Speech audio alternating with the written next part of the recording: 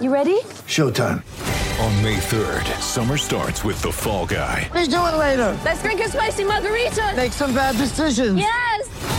Audiences are falling in love with the most entertaining film of the year. Fall Guy. Fall Guy? Fall Guy. That's what the poster said.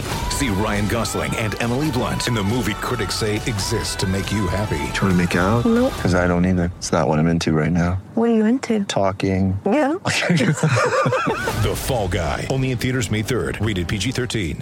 Back to BetQL Daily, presented by BetMGM with the Joes and Aaron Hawksworth on the BetQL Network.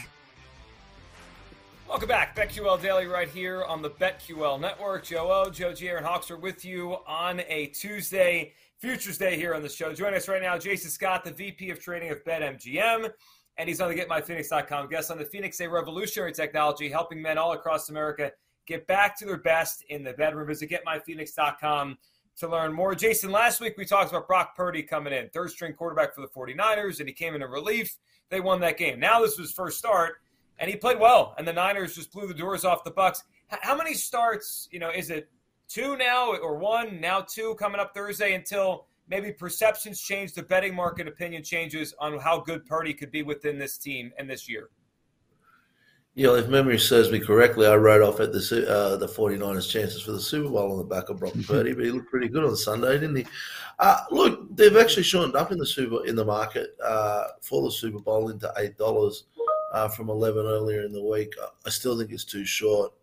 Look, he looked fantastic, but that Tampa defense really haven't stopped anybody this year. What we'll see is, coaches have now got a game and a half of tape on him. Let's see how it looks when they've got 3 games of tape and where it all lands. But he's flying. The 49ers are flying. I can understand why we're still seeing money.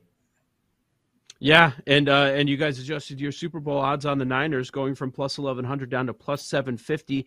Couple of others jumped out. The Chargers drop after their Sunday night performance from 66-1 down to 40-1, and on the other side, you've got Minnesota after their loss to the Lions going from 16 up to 25. Maybe everyone's given up on Tampa. You guys go from 17-1 up to 30-1. Any thoughts on the movement with moving down with the Chargers and moves up with the Vikings and Bucks? Yeah, I think the Bucks were very lucky to win on Monday night.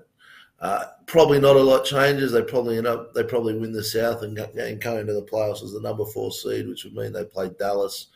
We're guessing they'd be 6.5, 7-point dogs even at home against Dallas in their current form. So we think they were too short before. The Chargers are interesting because we saw a lot of money for them pre-season and early in the season.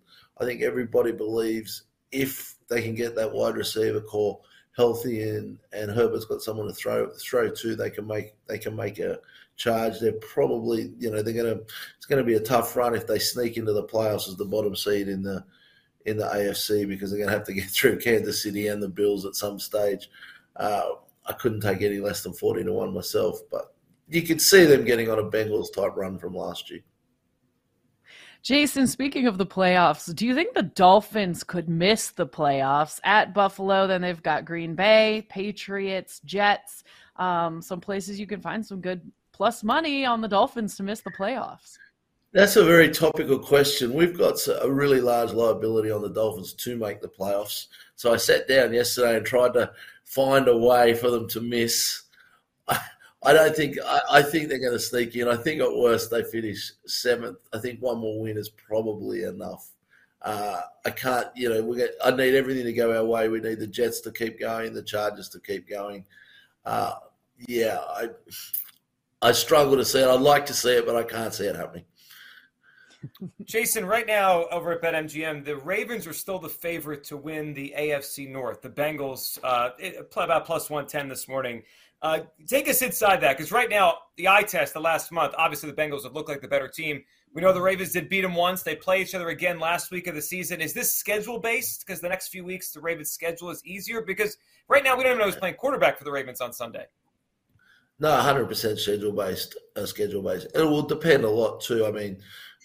They'd said prior to last week that Lamar was probably up for 2. I haven't seen anything in the last 24 hours about Huntley and how bad that injury was. It's a game they could possibly win this week with a third-string quarterback, but it's all schedule-related and obviously the tiebreak. Have with a month left here, final stretch, is there any money that you respect or any notable bets coming in on divisions? Because it seems like this might be your last chance to get some value, and the NFL smart. They have a lot of these teams playing each other over the final couple weeks of the season. Yeah, there's plenty of chalk people taking the minus 700s and the minus 400s that are out there. There's people speculating. There's a lot of people that think the Bucs will fall over and speculating on Carolina. And probably the aforementioned Ravens Bengals is the one that creates the most interest.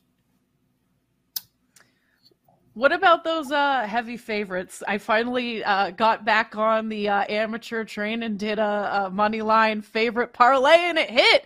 It was only like plus 116 for a 4-leg parlay. It was really ridiculous, but I was just curious to see this point in the season, our favorites going to keep hitting, and I'm curious, what your assessment is with some of these, minus 400 or minus 350 favorites. Yeah, look, you get the snow in that sometimes, we nearly got a result for bookmakers in the Texans-Dallas game, which, at 17.5 would have been unprecedented. We've looked at the numbers over the years, and we don't see any bias towards favourites having a better, outside the first 4 weeks. Once the season's sorted, we don't see any real bias that the back end is better for favourites than the front end. So we'll just continue to put the prices up and hope a few lose every week. Jason, I want to circle back to a conversation that was pretty big in the betting community last week, which was the Vikings as underdogs against the Lions. The records were 10-2, 5-7. Now, they played out where the Lions won the game by double digits.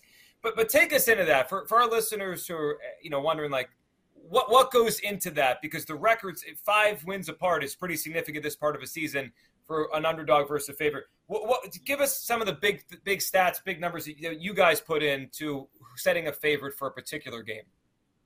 This all comes down to the big syndicates. The big syndicates have been betting against the Vikings for 6 weeks, and the perception out there is they're lucky more than they've been good. And so, again, we take that into account. We know there's money's going to come for them. They've also been betting for the Dolphins for the previous 3 weeks. So we were fairly sure which way the money's going to go. So you sort of skew that way, but the money still came. It kept coming. It got to 2.5. It sort of came back to 2 flat late on Sunday morning. But those that do the power rank, etc., haven't rated the Vikings all year, and we've been happy to see them winning, to be honest, because people have been betting against them all year. They were proven right on Sunday. Let's see how the year plays out.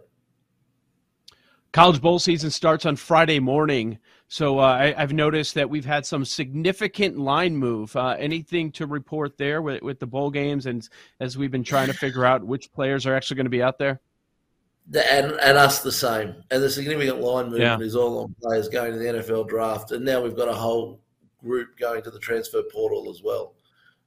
So knowing who's going to play, these are prices being moved really on the back of player movements, not on the back of money.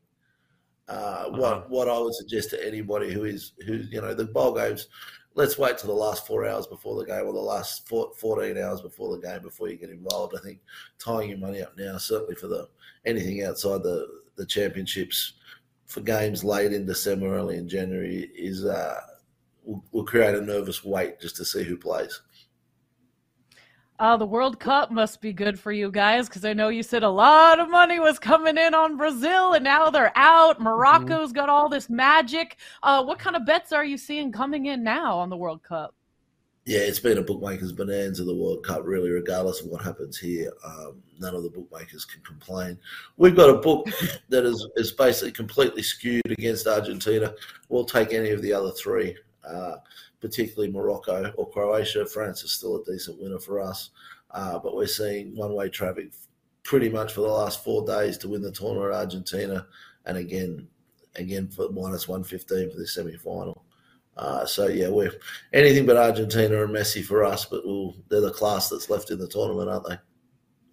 Jason, how about volume of bets the last couple of weeks? Is it obviously NFL's king, college football? Would World Cup, is that settled into the next realm after football over the last couple of weeks? Has it been that much? At a game basis, yes. So basketball would probably be 3x soccer. Basically, I described the NFL.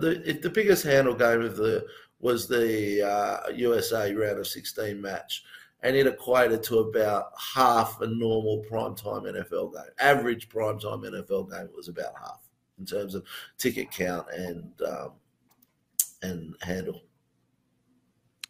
This early portion of the NBA season, pretty interesting. Some teams that were kind of off people's radar have had strong starts. Doesn't mean they're going to be there in the end.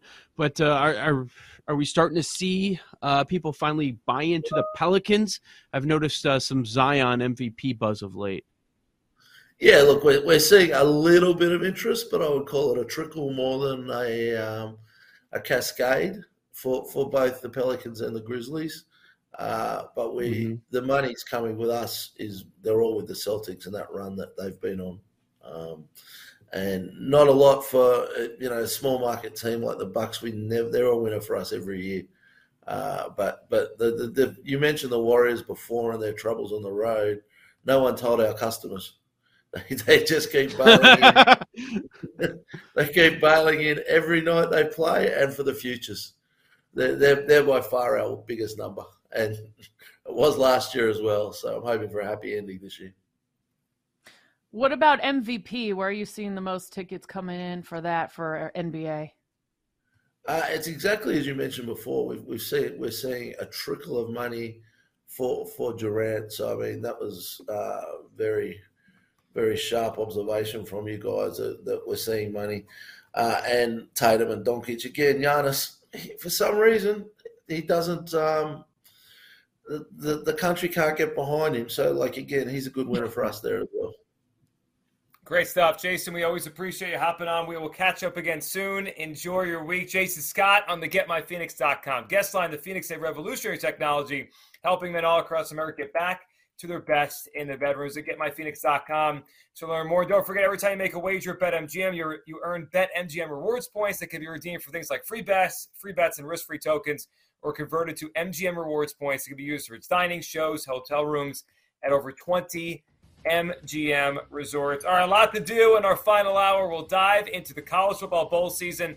Brad Powers, I'm sure he has a million bets out there already. And then we'll go back and look at line movement across the NFL for week number 15. That's next on the BetQL Network.